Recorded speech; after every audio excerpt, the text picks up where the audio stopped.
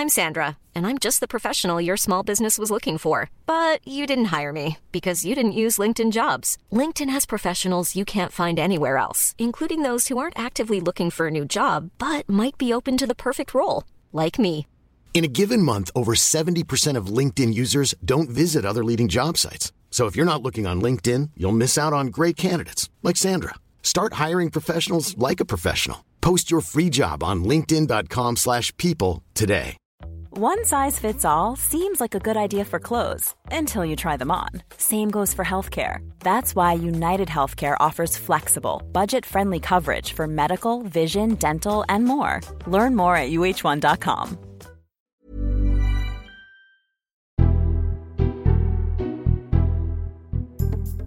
Hello, this is the Red Box Podcast. I'm Matt Chorley, bringing you the best of my Times Radio show. You can listen live Monday to Friday, 10 till 1 on DAB, on your smart speaker, or on your Times Radio app. And it's all free as well, so you can listen to us wherever you are. Now, talking of best bits, one of my favourite bits of the show since we launched way back in the summer of 2020 has been Finkelvich, Daniel Finkelstein and David Aaronovitch giving us their unique take on the news. In fact, Finkelvich was even invented by David Aaronovitch. Well, David is leaving the Times and Times Radio this week, so we thought as a very special treat we'd have an extended edition of Finkelvich, including getting some of you on to put your questions to them. So, for the final time on the Red Box Podcast, it's time for this. Meet the Cerberus of columnists, the Janus of journalism, and the ultimate political portmanteau of opinion. It's alive! It's alive! It's alive! Finkelvich, with Daniel Finkelstein and David Aaronovitch on Times Radio. Yes, it's for the final time. Danny Finkelstein has joined us in the studio.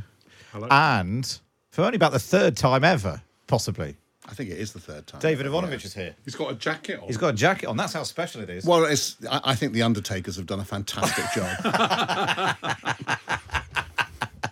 I wonder if you're off to like the magistrates' court afterwards, but that was a better joke. Lovely to see you both for the final Finkelvich before David leaves the Times. But we need to clear up something which dates back all the way to, I think, the second week when you first suggested calling this feature Finkelvich, David. And then we asked our creative jingle people, and they came up with the Cerberus of news. But it turns out Stig Abel from Breakfast hasn't been listening for the last 2.5 years, because this is what happened.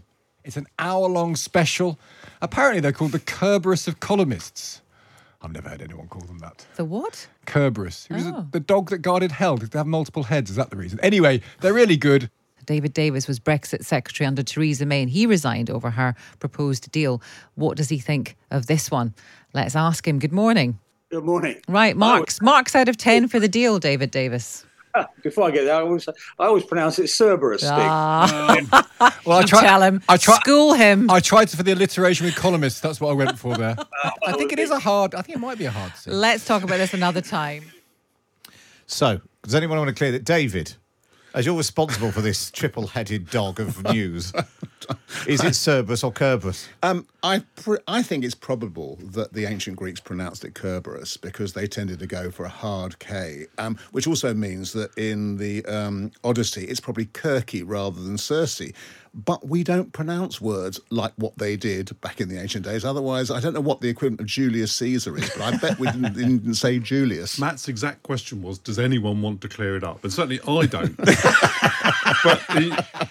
but I think truthfully, there's always someone who wants to clear up almost anything. Well, this might be the first time you've ever agreed with David Davis. Well, it also is slightly ironic being told how to pronounce things by somebody whose name is Stig. But he is able. And that joke has been made many times before. Well, he was. I saw him leaving just a moment ago, so he may well be listening to this in the lift, depending on which lift he got in. The lottery of whether you get us or Virgin Radio. Right, but I'm glad we have cleared that up. Right, let's move on and talk about the excitement. Excitement, the right word? The Windsor framework. Are you excited? Which should I be more excited by, the Windsor framework or the Stormont break? Well, one is part of the other.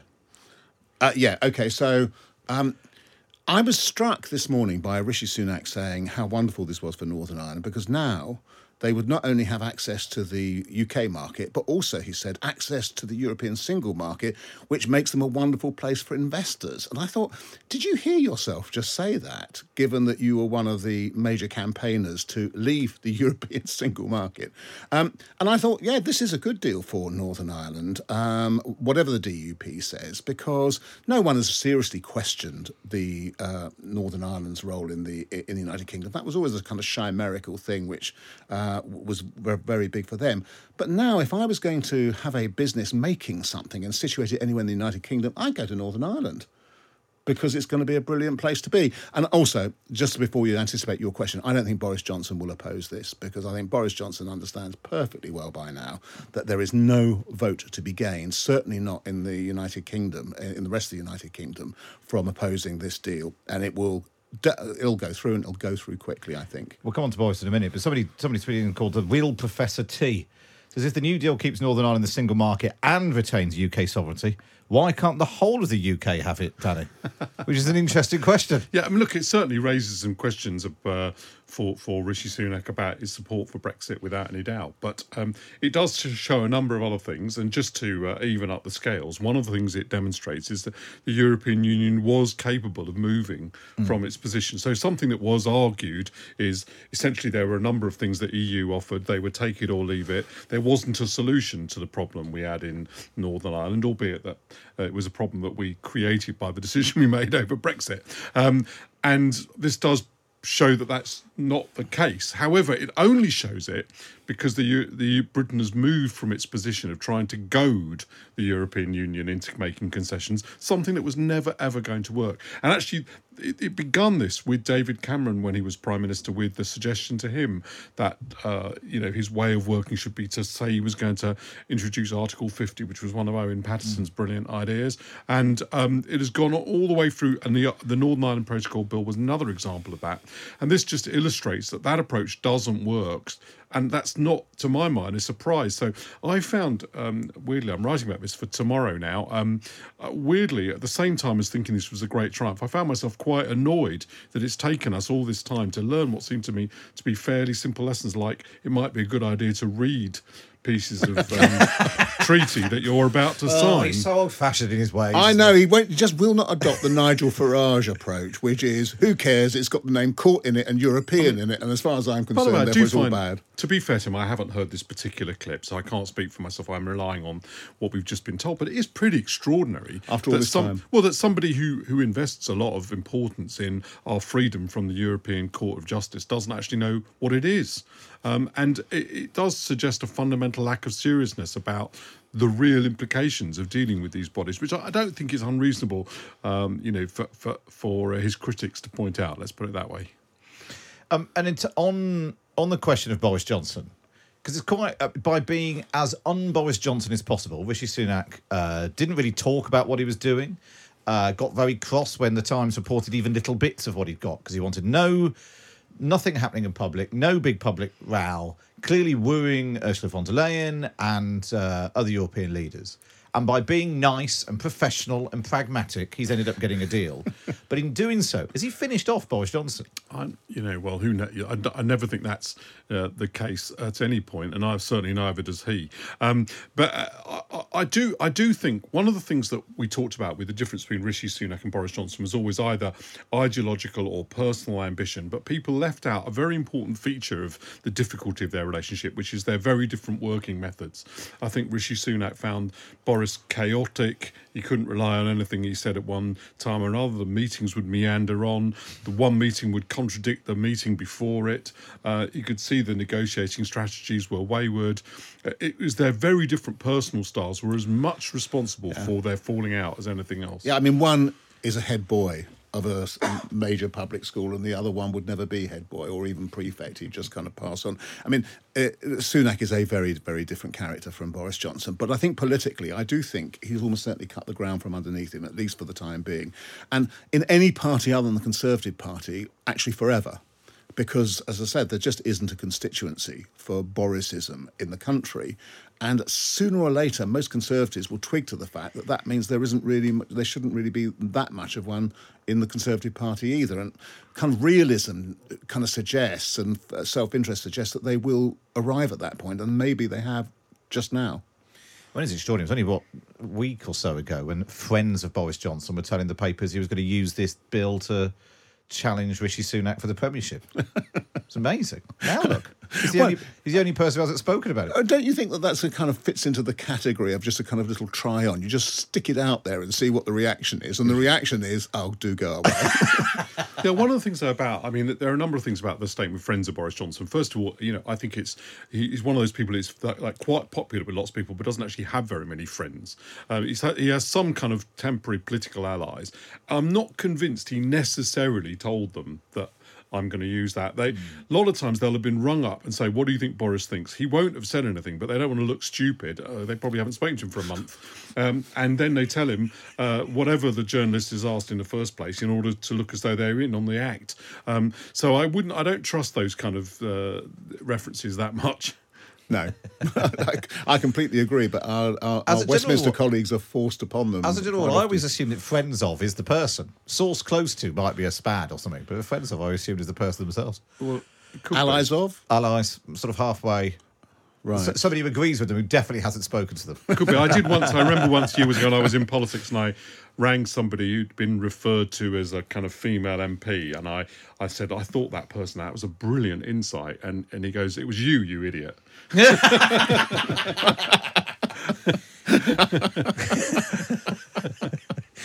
There we are.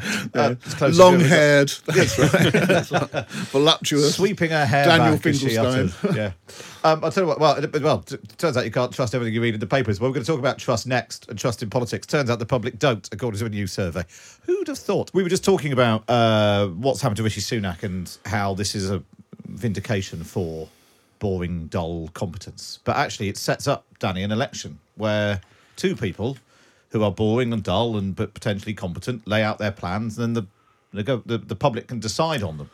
Yeah, I think it does. And last time was a very difficult election campaign for a lot of people. It had a choice at the end of the day between Boris Johnson and Jeremy Corbyn. I had never had any doubt as to what I was going to do in an election like that. I mean, fun if I can't vote because I'm a peer, but I never had any doubt what I wanted to be the outcome of that election. But it didn't give me any great pleasure. At one point, I thought there was going to be a choice between No Deal and Jeremy Corbyn. Even more difficult because I thought No Deal was a completely unconscionable thing, but so was Corbyn. So do you think politics is getting a bit more sensible, David? It looks to me like the kind of populist moment has passed. But that doesn't mean that the Conservative Party, and maybe also Labour, will be prey to kind of populist impulses. I mean, the whole stuff about Rishi Sunak's continuous stuff about stopping the boats coming when he doesn't actually have the policies to do it. At a point when actually both parties are prepared, for example, to embrace the idea that immigration on a large scale is actually a good thing and something that we need and is going to happen anyway, then I will know that the populist impulse has really passed. But it does seem, I do think that people are, especially after the pandemic, will value competence more. And it'll be very interesting to see how Sunak and Starmer develop their antagonistic relationship and what kind of antagonistic form it takes. Because you've still got people in the Conservative Party, and I think probably on the edge of the Labour Party, who say, do whatever it is, this section of the voters tickles them and so on. And that's not, and then you can't do it. It won't work. And then you become a hostage to fortune. Then you become a hostage to fortune, and then people lose trust again. And to some extent, if you're going to win anyway, don't make yourself a hostage to lots of little fortunes like that. Well, let's look more broadly at trust. There's a new survey out today looking at trust. I think it was done at the end of January, so things have moved on a little bit, but not a lot. Trust in the government is at its lowest level since 2016, at just 27%. 68% said politicians were more likely to lie. 77% said they were making things worse. 80% said they're making the country more divided. Rishi Sunak's trust ratings down 10 points to 25%. Keir Starmer trusted by only 31%. Maybe will this start to... I mean, Or is it ever the case, Tony? I think this may be the only case where one of your guests has actually answered the question a whole week before you asked it. Because if you remember last week, you asked me whether I had any faith in politics. There was a Ronnie Barker and Ronnie Corbett sketch like that, wasn't there? You asked me the question the week before the feature. Whether we could have faith in politics, that was it. And I interpreted that as a question about trust in politics rather than about religious faith. So I've answered that, which is that I while being aware of the public mood towards politicians and understanding the reason for it, if you, for example, in some of my, business work, you're required to have by regulation to have much greater precision about the things that you say, and to insist that they be realistic and that they be fair and balanced and are informative. And you don't have that in politics. So I understand. And also politicians promise people sometimes things that they want that then ultimately turn out to be not practical or not possible. And that has eroded trust in politicians. But I do think it's important that people don't make sweeping judgments about politicians. Otherwise, when somebody decides to decorate their flat with pound notes provided by the party donor, they no longer able to tell the difference between that and maybe saying something a little too over exuberant about boats. Yeah, David. Yeah, there's always been a large section of the electorate that has always said politicians are all in it for themselves, and etc. Essentially because politicians go about the grubby business of asking you for something and trying to get it from you by persuasion, and sometimes that persuasion is not entirely kind of fact-based, etc. And people suspect them on the basis that they are kind of making those requests. The problem has been that a significant additional group of people, I think, has probably come to the distrust side. A large number of them as a consequence of the Brexit campaign and what happened subsequently in the sort of what you might call the educated middle classes, who might before have taken a more nuanced approach. I mean, maybe they didn't, and I'm not totally across the facts here, etc. I'm just speculating that this has been an additional kind of section which has been added, and maybe some experience of decent politics for a while will change some of that bit round. But for a lot of young people, for example, and we've touched on this occasionally, things are difficult enough, and politics offers them little enough, or has offered them little enough, for us to think that maybe something's got to change in that before they're going to turn around and say, yeah, we kind of quite like you again, or we trust you again. I suppose, is there something about social media and young people being more engaged with issues? A collective, they're more aware there are lots of people who agree with them at their age. But that then isn't reflected because, as a rule, older people vote and look after the pensioners and all that sort of thing. That plays out like that. They feel even more aggrieved. They're more engaged collectively on social media and that sort of thing, but they then feel even more ignored. Yeah, that makes some sense. But we've actually been saying that for a long time. Actually, my son said to me on the question of capitalism and young people's support or failure to support capitalism. He said, "You're always trying to give people an argument when what they're after is a house," and I think that's very perceptive. Dad, I think that's very perceptive. In other words, a lot of trust in politics and the political atmosphere and belief in fundamental things like property law and things like that is driven by whether everybody feels that they benefit to some degree out of it. I think this is a commonality between David and I might disagree sometimes about how we do that, but a commonality between us is that we both think that the political system has to deliver for everybody, otherwise people will lose support in it, and you can't win them back simply by going on a radio programme and saying you should be a bit more trusting. People have to feel, it just doesn't work. People have to feel as though there's what's in it for me in this trust is what they're asking for. We'll have more from Danny and David in just a moment here on the Red Box Podcast. Hey, I'm Ryan Reynolds. Recently, I asked Mint Mobile's legal team if big wireless companies are allowed to raise prices due to inflation. They said yes. And then when I asked if raising prices technically violates those onerous 2-year contracts, they said, "What the f*** are you talking about, you insane Hollywood ass?" So to recap, we're cutting the price of Mint Unlimited from $30 a month to just $15 a month. Give it a try at mintmobile.com/switch. $45 up front for 3 months plus taxes and fees. Promo rate for new customers for limited time. Unlimited more than 40 gigabytes per month. Slows full terms at mintmobile.com. Many of us have those stubborn pounds that seem impossible to lose, no matter how good we eat or how hard we work out. My solution is PlushCare. PlushCare is a leading telehealth provider with doctors who are there for you day and night to partner with you in your weight loss journey. They can prescribe FDA-approved weight loss medications like Wegovy and Zepbound for those who qualify. Plus, they accept most insurance plans. To get started, visit plushcare.com/weightloss. That's plushcare.com/weightloss. Hiring for your small business? If you're not looking for professionals on LinkedIn, you're looking in the wrong place. That's like looking for your car keys in a fish tank. LinkedIn helps you hire professionals you can't find anywhere else, even those who aren't actively searching for a new job but might be open to the perfect role. In a given month, over 70% of LinkedIn users don't even visit other leading job sites. So start looking in the right place. With LinkedIn, you can hire professionals like a professional. Post your free job on linkedin.com/people today. This is the Red Box Podcast. Matt Chorley bringing you the final edition of Finkelvich. Daniel Finkelstein and David Aaronovitch. Danny is staying at the Times, but David is leaving this week, so we want to do a special farewell for him. And what's been amusing over the past 2.5 years is every time I've said good morning to David, he's sought to undermine the entire form of radio, maybe by having a go at me about something. But I went back and checked the very first time they came on to do Finkelvich, and it turned out he did know how to say good morning. We're joined now by Daniel Finkelstein and David Aaronovitch. Morning, Danny. Good morning. Morning, David. Good morning. The first and last time he's done that. Ever since then, when I've said good morning, you've had a go at me about something or complained in some way.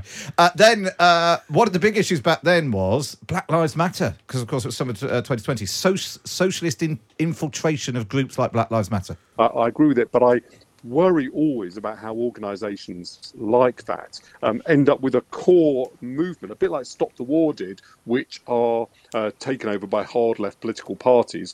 Well, the first thing you have to say is there isn't a kind of regulator set up to regulate protest movements. It's not a kind of off-prot. It just struck me... It was all we talked about that summer, David. Black Lives... Well, not all, because there was also a bit of COVID as well. And because of Black Lives Matter and the widespread conversation about black people being treated less fairly, both in America and in the UK, and then it all just got a bit caught up in all and then it's, we've moved on and we've stopped talking about it, despite all the same issues we were talking about then still being there. I think part of the problem is that so big have been our economic problems and so big have been our international problems that we've found it easier to get entrenched in certain kind of social issues where people are able to take very, very strong positions that satisfy them, that don't actually require a vast amount of consideration or a vast amount of thought. It doesn't mean that anyone are wrong at any kind of given time, but I found it deeply frustrating and find it increasingly frustrating that you'll have continuous debates about statues and traditions and, from one side, and then what's a kind of proper way of speaking or slamming people for not having a proper way of speaking on the other. So much so that most of us, and the way I would talk about it, if I write about it this week, which I maybe will, most of us get caught in no man's land while these shells are kind of landing, and we're most of us there. It's kind of really weird position. The majority of the population is wandering around in culture wars, no man's land, etc., while these sides kill each other and so on, and it takes up far too much attention and it takes up far too much time. Well, I essentially agree with that. I do remember when it happened, thinking there was a sort of large faddy element to Black Lives Matter. A friend of mine called it Black Lives Matter for now, and he was trying to capture the fact that soon we'd move on to another movement. But actually, I think in their case, it did leave behind a bit of a certainly I found it. Speaking for myself, I found at a moment where actually I did reflect on how deep and structural racism is. I read quite a lot of people, including Satnam Sangera's book, for example, which really did educate me. And so I learned. So I've always complained when people sort of say this, because this is novel and sometimes a bit over, and sometimes it is taken over by left-wing groups, and sometimes it has, it's a bit sort of over emphatic, and sometimes people stretch it to ludicrous extents. But you still learn something from it if you're listening properly. And it was definitely true, because partly I think because it was all happening around COVID during lockdowns. And I think people did go off and read books that they might not have done and absolutely. learn. I mean, look, things. some of them so that there was a vast discrepancy. The book that was Why I Don't Talk to White People About Race. I thought it was interesting to learn her perspective, but I didn't otherwise learn a great deal from it. Whereas Satnam's, I felt I did. Yeah. So I there was sort of it was quite a wide discrepancy, but still it was good. It was a good debate to have, and we learnt some stuff we wouldn't otherwise have done. And sometimes that comes along with people going over the top. You just have to filter that out, I think. A bit. No, that's definitely true. But but to take Satnam's book, which is a very good book, you then get a whole set of people, and indeed almost kind of whole TV stations set up in the meantime, dedicated to the proposition that books like that are appalling, and that they're terrible, and they don't contribute to debate. They just make white people guilty and stuff like that. And it just I think crucially, much like the Northern Ireland Protocol, they haven't read it because it's actually just a really interesting history. Actually, even those people are making so valuable points. So actually, the whole debate about statues, I found it very interesting. It makes me think now. Whenever I see a statue, I'm thinking a lot more about what is acceptable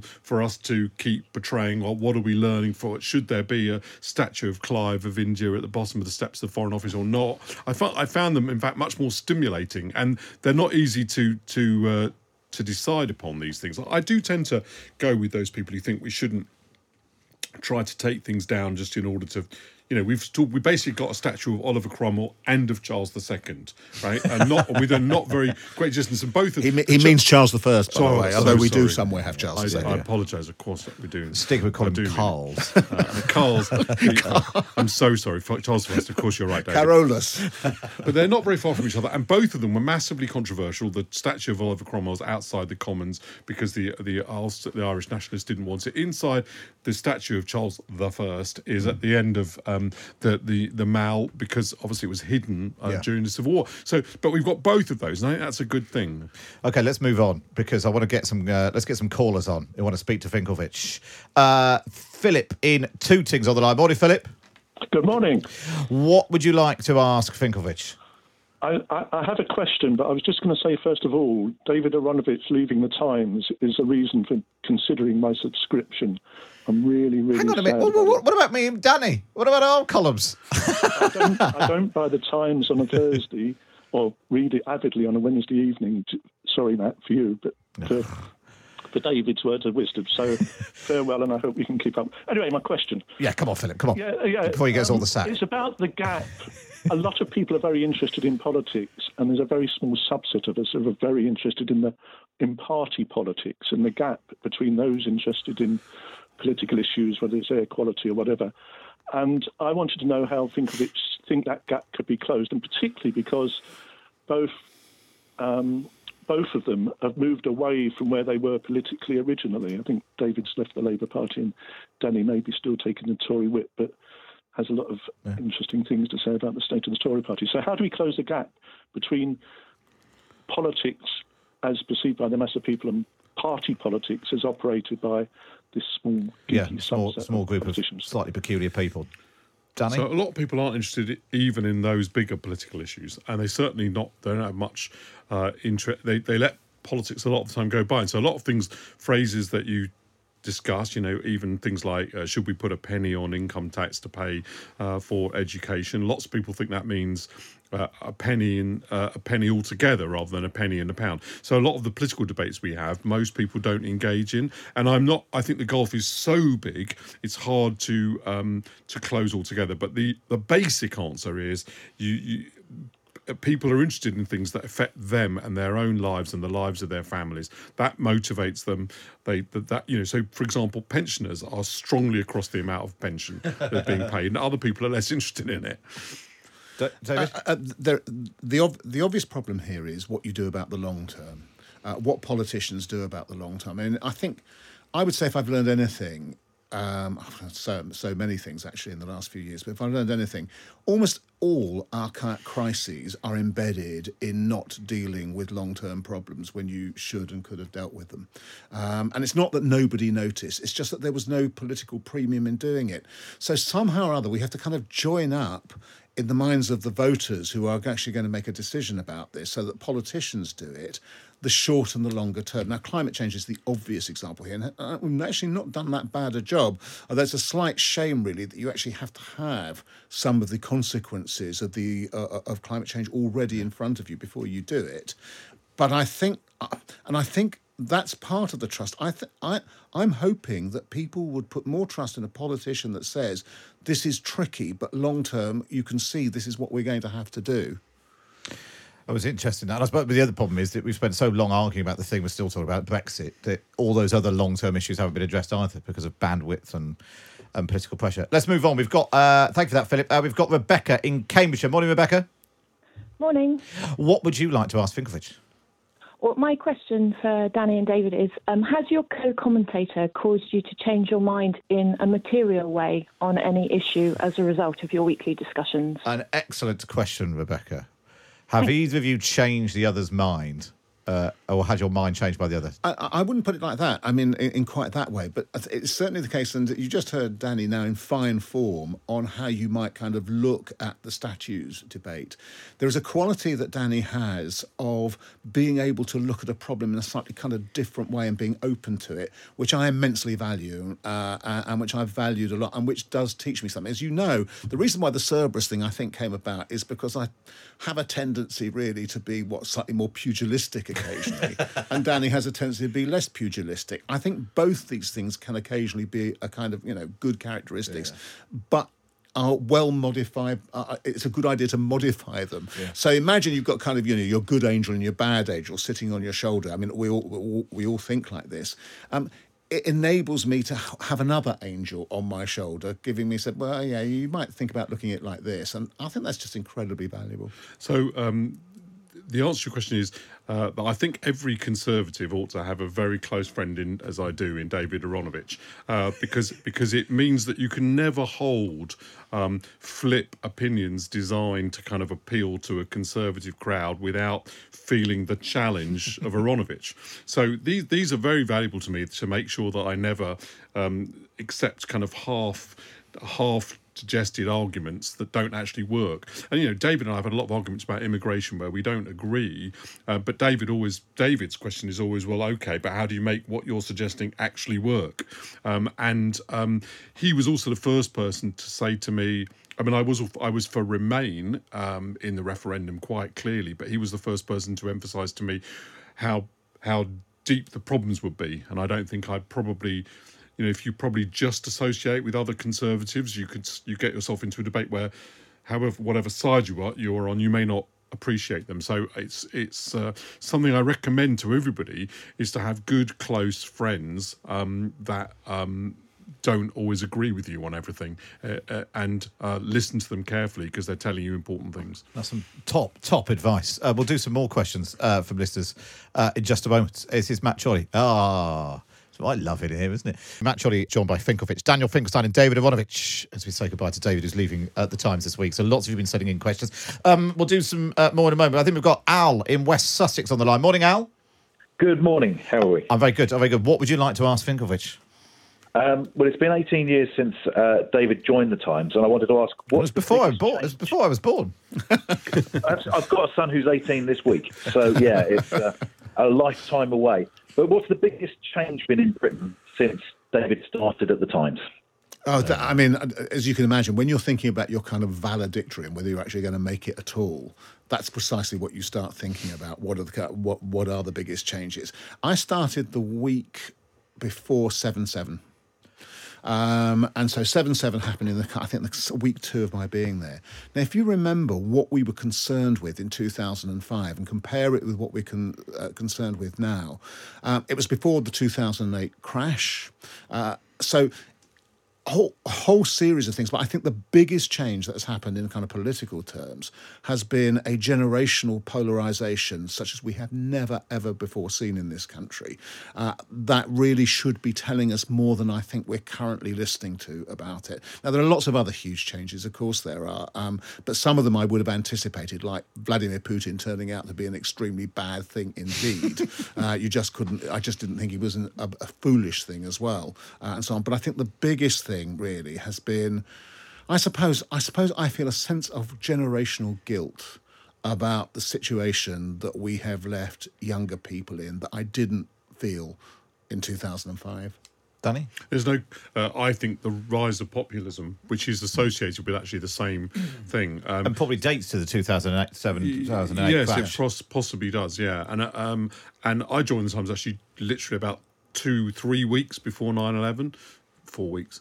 And so that seemed to be a sort of epoch-making event, but actually by comparison it possibly wasn't, by comparison with a lot of the other things that have happened since. But I think the rise, particularly, it may be that in 30 years' time we reflect on the Republican Party taking the turn that it has in the United States, becoming quite a dangerous political movement, was possibly the most important post-war political happening. But that's just political. I suppose if you're looking at a longer perspective, it'll turn out to be the development of AI.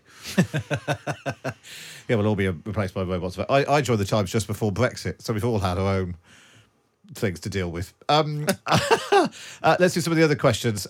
Steve says, in a tag team wrestling event, who would win, Finkelvich or Ant and Dec? Ant and Dec, definitely. Any sporting competition, I'd definitely come second. Me too. Yeah. I've actually. I was actually the substitute for the under-15B team in one cancelled game. That was for last football, week for football, and that was my that's the summit of my sporting achievement. I also came first in the egg and spoon race. And I also defeated Seb Coe in the egg and spoon race. My summit is done. I'm playing for the second 15 for my school rugby team and so on, and I've never scored a try, and I get the ball not far from the try line, and I'm going as fast as I can. Unfortunately, as I move forward, my body gets lower and lower and lower and lower until about 1 yard away from the try line, I fall on my face. And that is the highlight, apart from running the London Marathon, actually. I was okay, but that's not really sporting. That's more kind of David did that in an unbelievably short time. What was it? Under 3 hours? No, God, no. 4 hours 20. 4 hours 25, 45. Not quite. I shouldn't have asked you. I hardly remember. What's the most stupid thing you've done at the Times, dressing up wise? We've seen a lot of you in that dressing gown in the spa. Dressing up wise. Yeah. Dressing up in nothing. I mean, but Nicola Gill, the evil genius who runs that side of the Times, etc., one of her missions was to get all the most serious people in the Times, particularly the men, in a state of undress at some point or another and get them photographed. I did a fake tan. After which I had to go and talk to David Cameron in his lounge, sitting on his and Sam Cam's white sofa with this kind of stuff dripping off me. I felt absolutely. I was sitting right on the edge of it, and then Nicola made me to do a photograph in that Christine Keeler pose. And about 6 months later, my son and his friends did the "Let's have a look of our dads" up on the internet, and they all came up with their chief accountant of some company, or they were worked for the railways, and I came up with a Christine Keeler photograph of me with a suntan. Makes me dressing up as Theresa May seem quite tame by comparison, because I was still that was really humiliating. Believe me. Right, well, on that, what an excellent question from Steve to take us down a very Finkelvich sort of trip down the memory lane. So what we thought we'd do is let's take a look back over some of David's highs and lows. Oh, God, not the lows. Well, they are mostly lows, to be honest, because I put it together. This is, let's go right back to the very beginning when David invented Finkelvich. You've said earlier on in teeing up this discussion that Danny and I always disagree. Actually, we haven't done yet. We're going to be having. Well, I was going to say trading there is something called the Finkelvich that should be called the Finkelvich conundrum.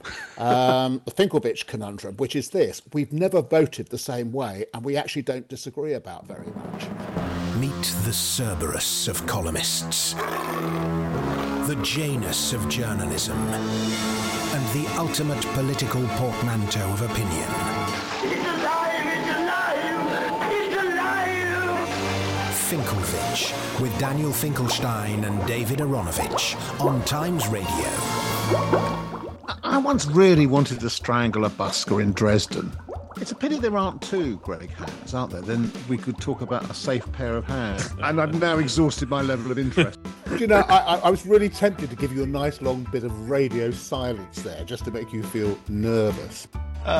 Very good morning to David Aronovich. Morning, David. Now we can hear. Oh, now I can hear. Good morning, Danny. Good morning. I think David was trying to make a joke, which was kind of lost slightly in the Well, it wasn't lost at all. It was millions and millions of people out there got it. What are you trying to suggest? It's so weird. Where are you then? And beaming in, David Avonovich. Morning, David. How do you know I'm beaming? He's now back in his bunker. Morning, David Avonovich. Back in the bunker. Everybody else in Britain appears to have met the Queen and to have something to say about it and had to have said it on one outlet or another. And I'm feeling very, very left out. I once went to Hugo Boss and I bought a shirt which kind of yellow background with ducks on it, big ducks. Matt, you're supposed to do this breathily, for God's sake. You're supposed to say, and now the state crown of St. is making its entrance on the purple cushion held by the equerry. Yes, well, that That's what is you're all supposed to happening. do. That is all happening. But there are two maces sticking out the window, a bit like somebody going to the dump and they can't shut their boot. And so what do you prefer? Do you prefer trussists to trussites? Trussites, I think, sounds like something that you kind of, Mary Anning found along the beach in Dorset. That you find, oh, it's a very, very interesting trussite. It seems to have had 1,500 legs and be 8 foot long or something like that. Enjoy this as they tickle your toes at the end of the bar. Well, that could have gone on for hours. David, we've got you a little card just to say, which you're allowed to open now, to say thank you for all of your sterling efforts on Finkelwich, frequently totally undermining the entire premise of the conversation and the format of radio.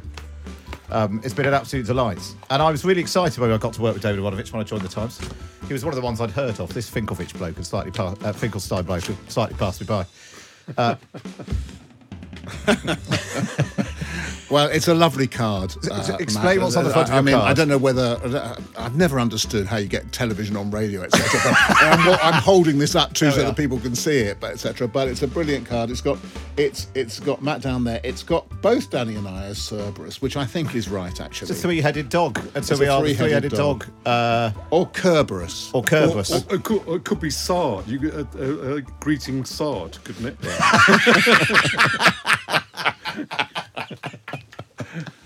Very good. A greeting, Sard. It's a lovely card. And can I just say this? It's been one of the great pleasures of my career to do this programme with you, Matt. You are a really splendid broadcaster, and Danny is a really splendid friend and foil. That's right. I mean, no one tunes in to hear you say that, David, by the way. But seriously, working with David Aaronovitch is an absolute joy, and it's a constant stimulation. I'm very happy that we'll carry on being friends, not so happy that we won't carry on. But I have to tell you, just outside the window there, the coffin has actually now arrived. And so I'm afraid I'm going to have to go and get in it. David, it's we will just have to do this over lunch instead, won't we? Without the trouble of trying to stop anyone from swearing. It's been an absolute delight. Gents, thank you so much. Danny will be back in a couple of weeks' time when we've found a replacement for David. Or we don't know. Maybe we'll get an AI bot to do it. We'll just use your clips. Just random clips of David Avonovich in response to whatever the topic of the day is. Gents, thank you so much. Loads and loads of messages coming in saying how much they love David. Best of luck, David, in all that you do. Danny, we'll see you in a couple of weeks. Well, that's all we've got time for on today's episode of the Red Box Podcast. Don't forget to subscribe wherever you get your podcast from. And you can listen via the Times Radio app. Catch me Monday to Friday, 10 till 1, live on Times Radio. And if you want to come on and play the hugely popular quiz, Can You Get to Number 10? Email me your details, matt.chorley@times.radio, and we'll get you on very soon.